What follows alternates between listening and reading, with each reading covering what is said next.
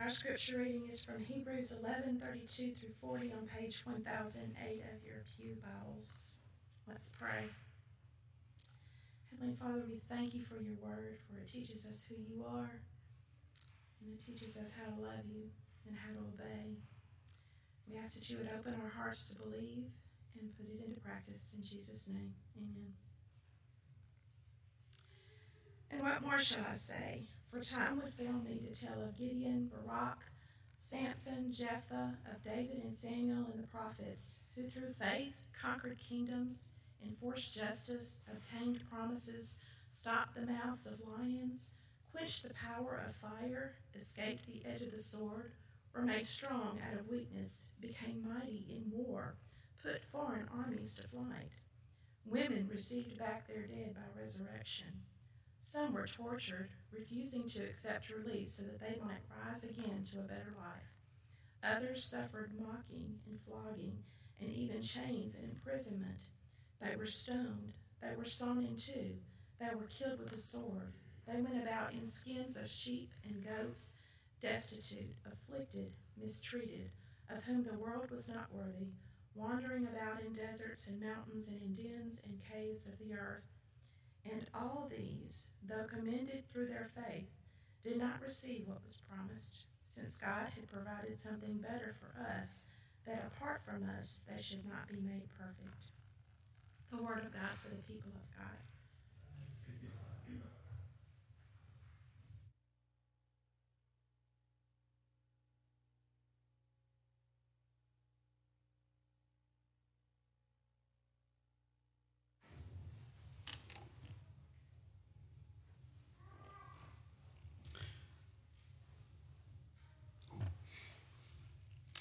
We are finishing up this roll call of faith.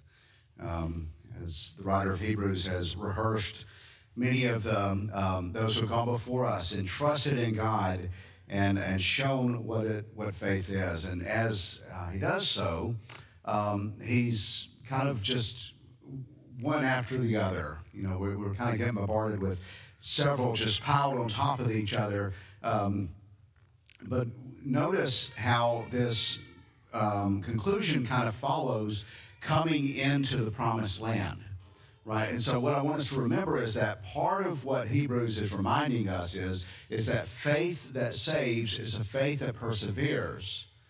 And the way it kind of shows that from a biblical example, you will remember, is that people came by faith out of Egypt. They left the land of slavery, the land of bondage, and they entered into the promised land. And the point being that it was faith that leaves you, but faith that brings you in. And we need to persevere because in our earthly walk, in our life as a Christian, we have left, through repentance, we have left sin and death, yet we have not entered into glory until our last breath. We persevere to enter into that promised land. And so as he rehearses all these individuals, he does so kind of finalizing entering into the promised land, and then starts saying, but it continues. What more shall I say? For time would fail me to tell of Gideon, Barak, Samson, Jephthah, David, Samuel, the prophets. In other words, there's more going on than receiving and inheriting the promised land. That's something he's going to bring up. Well, let's look through some of these individuals because, again, when I here's an example of faith, I think of someone who has no doubts, who steps out, trusts that everything is going to be great, and boldly follows God. And then I hear the name Gideon. Do you remember Gideon?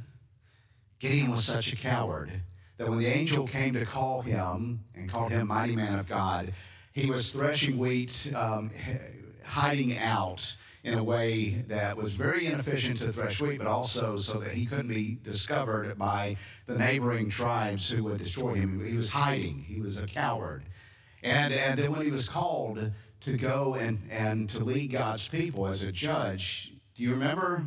He didn't say, I trust I will go. He says, all right, how about we do this? Let me throw out this fleece. And if the ground gets all wet and the fleece stays dry, and it happens. And he says, How about best 2 out of 3? Let's try this. Let's throw this voice out. It's not like this immediate, bold faith. It's a really hesitant, doubting, and yet it goes. He is trusting. He eventually goes, and it does faith. We hear of Samson.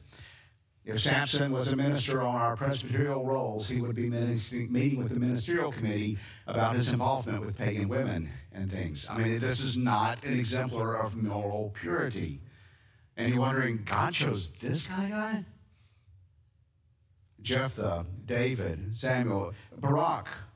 Barak, it's the name of the military leader who operated under the judge Deborah. You remember Deborah was called a judge, and she sends Barak, and Barak says, I'm not going unless you go with me. Not the example of faith that we put out. Yet he did, and he trusted. It was faith. And so what we see is a faith that stumbles, a faith that has doubt, a faith that is much like ours, right? It's a faith that believes and still says, what if? A faith that believes, yet still we stumble to make it fully who we are. David, who is known as much for his failures and sin as his leadership. And so we see these, and it's a good reminder that there's room for more hesitant, doubting, stumbling believers who do have faith. Through faith, they conquered kingdoms, enforced justice, obtained promises, stopped the mouths of lions, quenched the power of the sword, escaped the edge of the sword, were made strong out of weakness. In other words, he continues with the faith by looking at things that had happened. You'll remember, stop the mouths of lions. We think of Daniel, quenched the power of fire. We think of Shadrach, Meshach, and Abednego. They made strong in weakness, mighty in war, and we hear the stories all through the Old Testament. And it starts to bring us even more that women received back their dead from the resurrection. He's reminding us of some stories where women who had lost their sons trusted. In the time of Elijah, the time of Elisha, they are brought back from the dead. And even in hearing this, our ears have to pick up, because those who believed, the prophets certainly had faith, and yet the women themselves were also Gentiles, not part of God's people. There's not only the sense of this continuing of those who have inherited, but now it's going beyond the family of Abraham and pointing to us who are going to inherit this great promise. And so we might be kind of getting the sense of God's people living this wonderful, victorious life as they have believed and as they have trusted, how God's faith has brought them and delivered them into a promised land and brought them out of the dangers of the lion or the dangers of the fiery furnace, the dangers of sword. And we kind of might start getting the idea that faith is something that blesses us and gets us out of trouble. And certainly there are times that faith does that faith in trusting in these, God uses that faith to deliver his people from the Philistines, to overcome enemies and to protect them. But if we look only at those, we might get the idea that that is the total pattern.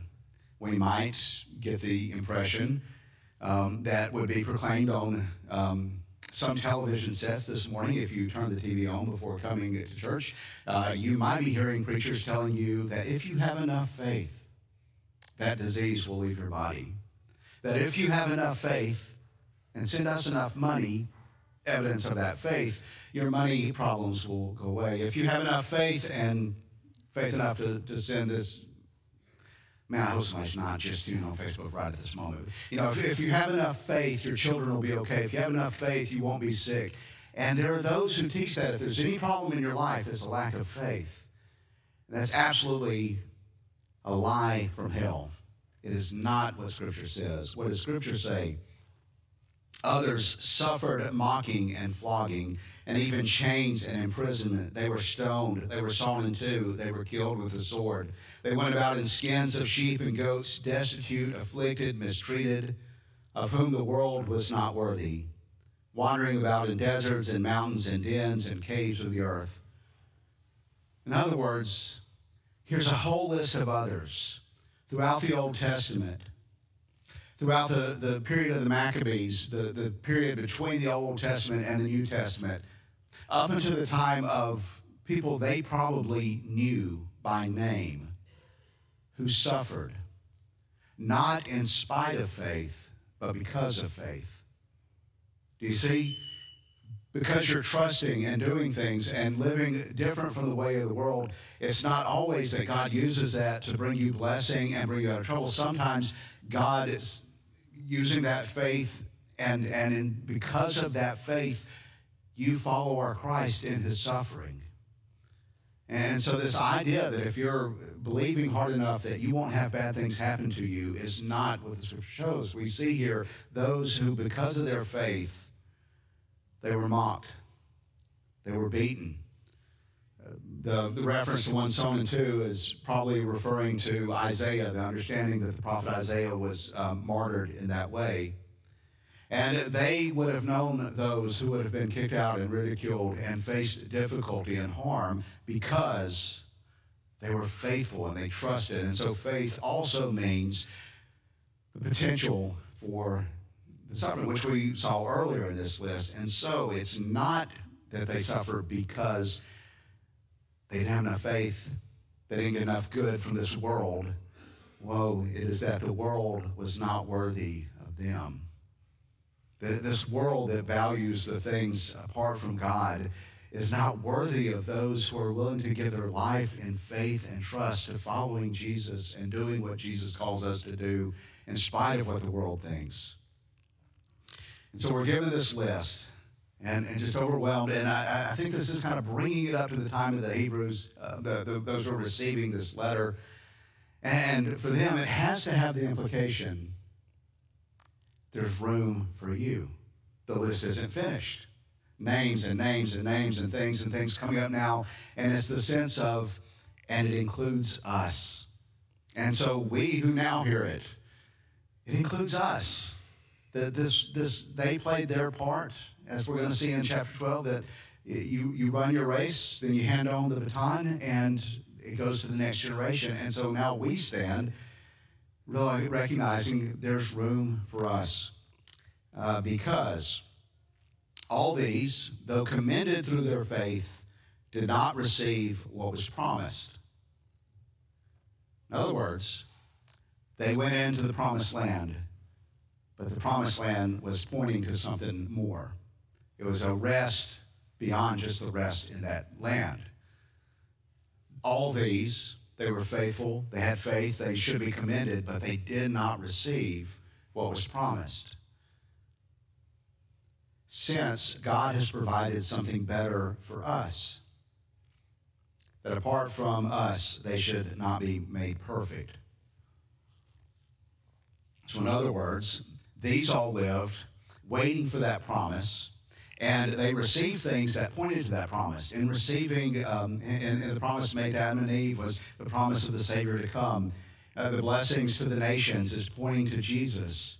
David's promise of kingdoms is pointing to the King and Jesus. All of these are pointing to Jesus. They're not inherited yet. And so even as they receive what's promised, they didn't receive the fullness of what that is being given.